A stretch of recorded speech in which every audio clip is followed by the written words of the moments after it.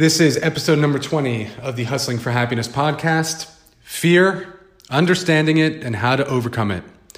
Hello, beautiful people. This is Chris Teisch. I am the creator of Hustling for Happiness. And for those of you who are unfamiliar with what Hustling for Happiness is, Hustling for Happiness is a personal development website where I write blog articles to help you level up, become the best version of yourselves, and inspire you to continue to get after your goals and your dreams every single day. But if you don't have time to read the blog, then I also record it for you right here on the podcast. Now, before we get into this one, if you haven't listened to episode number 12 or read blog number 12, the 10 steps to overcoming fear, then I suggest that you go back and do that first before getting into this one. That one is a detailed breakdown, essentially, of how you can tactically and strategically dissect your fears and understand them. And it gives you an actionable plan of how to move forward. But I've been getting a lot of requests on Instagram and on Facebook and through the social media sites of people wanting me to go a little bit further and help them with their fears. So that is what inspired today's episode. Episode number 20, Fear, Understanding It, and How to Overcome It. Fear, the biggest and baddest emotion on the planet. Without a doubt, this cripples people from not only achieving their true potential, but also their dreams. Scientists have shown us that we are actually only born with two fears: the fear of falling and the fear of loud noises. I repeat, only two fears. That's it. So what does that mean? It means that every other fear we feel, we give birth to. So the fear of failure, we give it life. The fear of rejection, fear of success, fear of spiders, fear of dying, fear of clowns, that's mine. We give all of it life. But the cool thing is, if we gave it life, we can also take it away. But how do we do that? Well, we stop running away from it and start running at it. Simple, but not easy. But that is the skill that we need to develop. We need to be able to run right up to the fear and introduce ourselves to it. We have to become that type of person. Because once we do that, we discover that it's never as bad as we think it is. The fear is always worse in our heads. Quote, "Fear has a large shadow, but he himself is small." Ruth Gendler. I have an acronym for fear. It stands for false evidence appearing real. That's it. I'll say it once more. False evidence appearing real. There's actually a book out there called Feel the Fear and Do It Anyway. I didn't read the book. I didn't need to. I got the value right from the title. It's all right there. And what I love about the title of that book is that it empowers us. We recognize the fear is present. We can embrace that we are feeling it. And then we walk right up to it and introduce ourselves to it and do it anyway, regardless of how we feel. That right there diminishes its power or its hold over us. And then we move back over into living our lives in a positive state. The dog. Another acronym for fear is false expectations appearing real. A lot of fears that we have come from expectations we have running our thinking. So let me tell you a little story to illustrate this. Excuse me. A man would get off the bus each day from work and start walking home. As he walked through the neighborhood, one house had this menacing dog that would bark like crazy at him each time that he walked by. And he hated it. Then one day, he gets off the bus, and the dog was somehow able to get out and started chasing him down the street. And the man sprinted for his life to get to the front door of his building. Now, this continued to happen each day when he got home from work for a week straight. And finally, he had enough. He gets off the bus one day, walks by where the dog normally is, and he finds a big rock on the ground. The dog starts barking and charging at him, and he decides to stand his ground with this rock in his hand with the intent of defending himself. When the dog got to him, it stopped. It kept barking and going crazy, but it didn't attack him. It didn't bite him. It stayed in place. And the man wondered, why? As he looked at the dog, really looked at the dog, he saw that the dog had no teeth and hence couldn't bite him. It couldn't do anything. It wasn't a threat at all. And he was no longer afraid. His expectations created the worst case scenario all in his head. However, the reality of the situation turned out to be far different.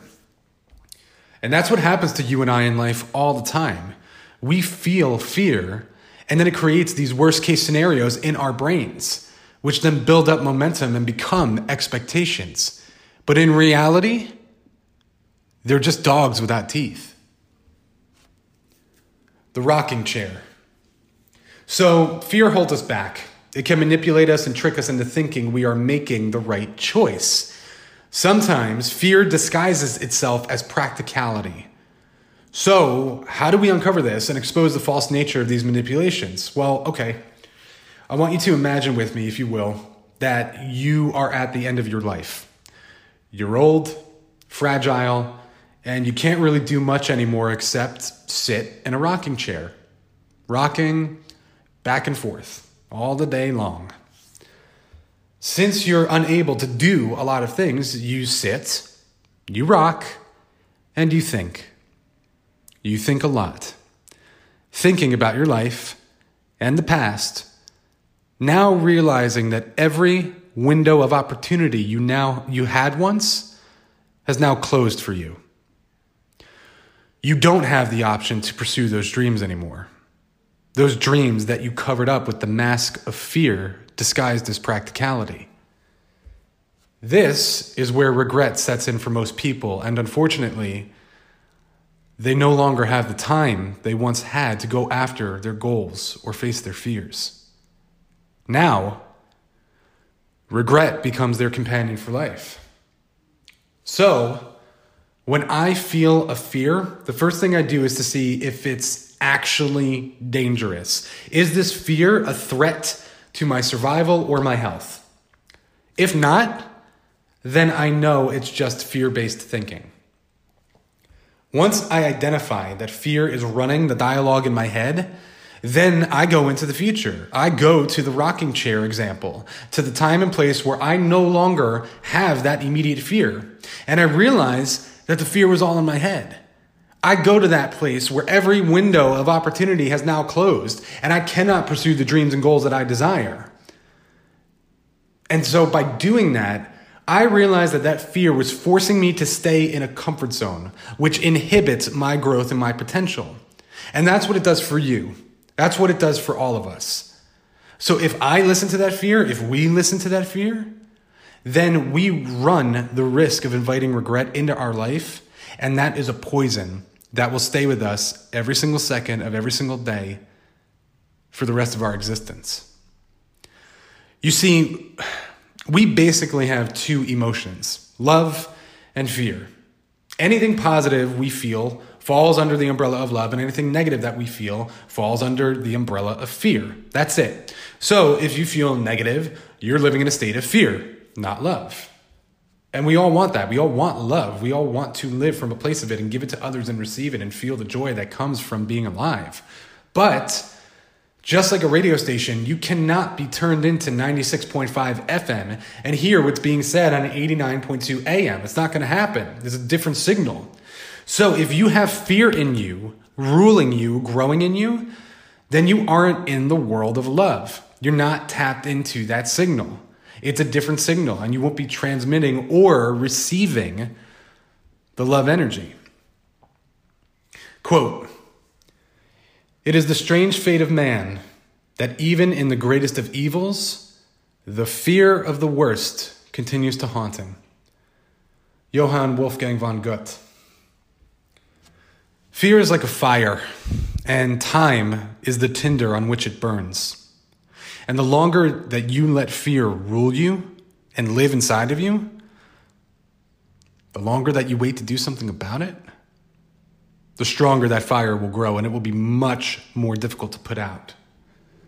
So today, my friends, if you have a fear, shine a light on it like a rodent. Take it out of the dark and inspect it, dissect it. When you break it down and really look at it in the same way that that man really looked at the dog, you'll see that it's really not that big of a deal. And it was so built up in your mind. So built up, but really, it's just a dog without teeth. The fear is always worse in our minds. And when you do this, when you make the choice to do this, you take back control of your life. You empower yourself instead of being puppeteered by fear. You rip the weed out. So, find the fear, face the fear, and watch how it dissolves. I hope this episode brought you some value today. Please, please, please share this content with anyone that you know that is currently in need right now. I'm trying to grow it as quickly as I can to help as many people as I can. This started off as a side mission for me, but it has now become a side crusade.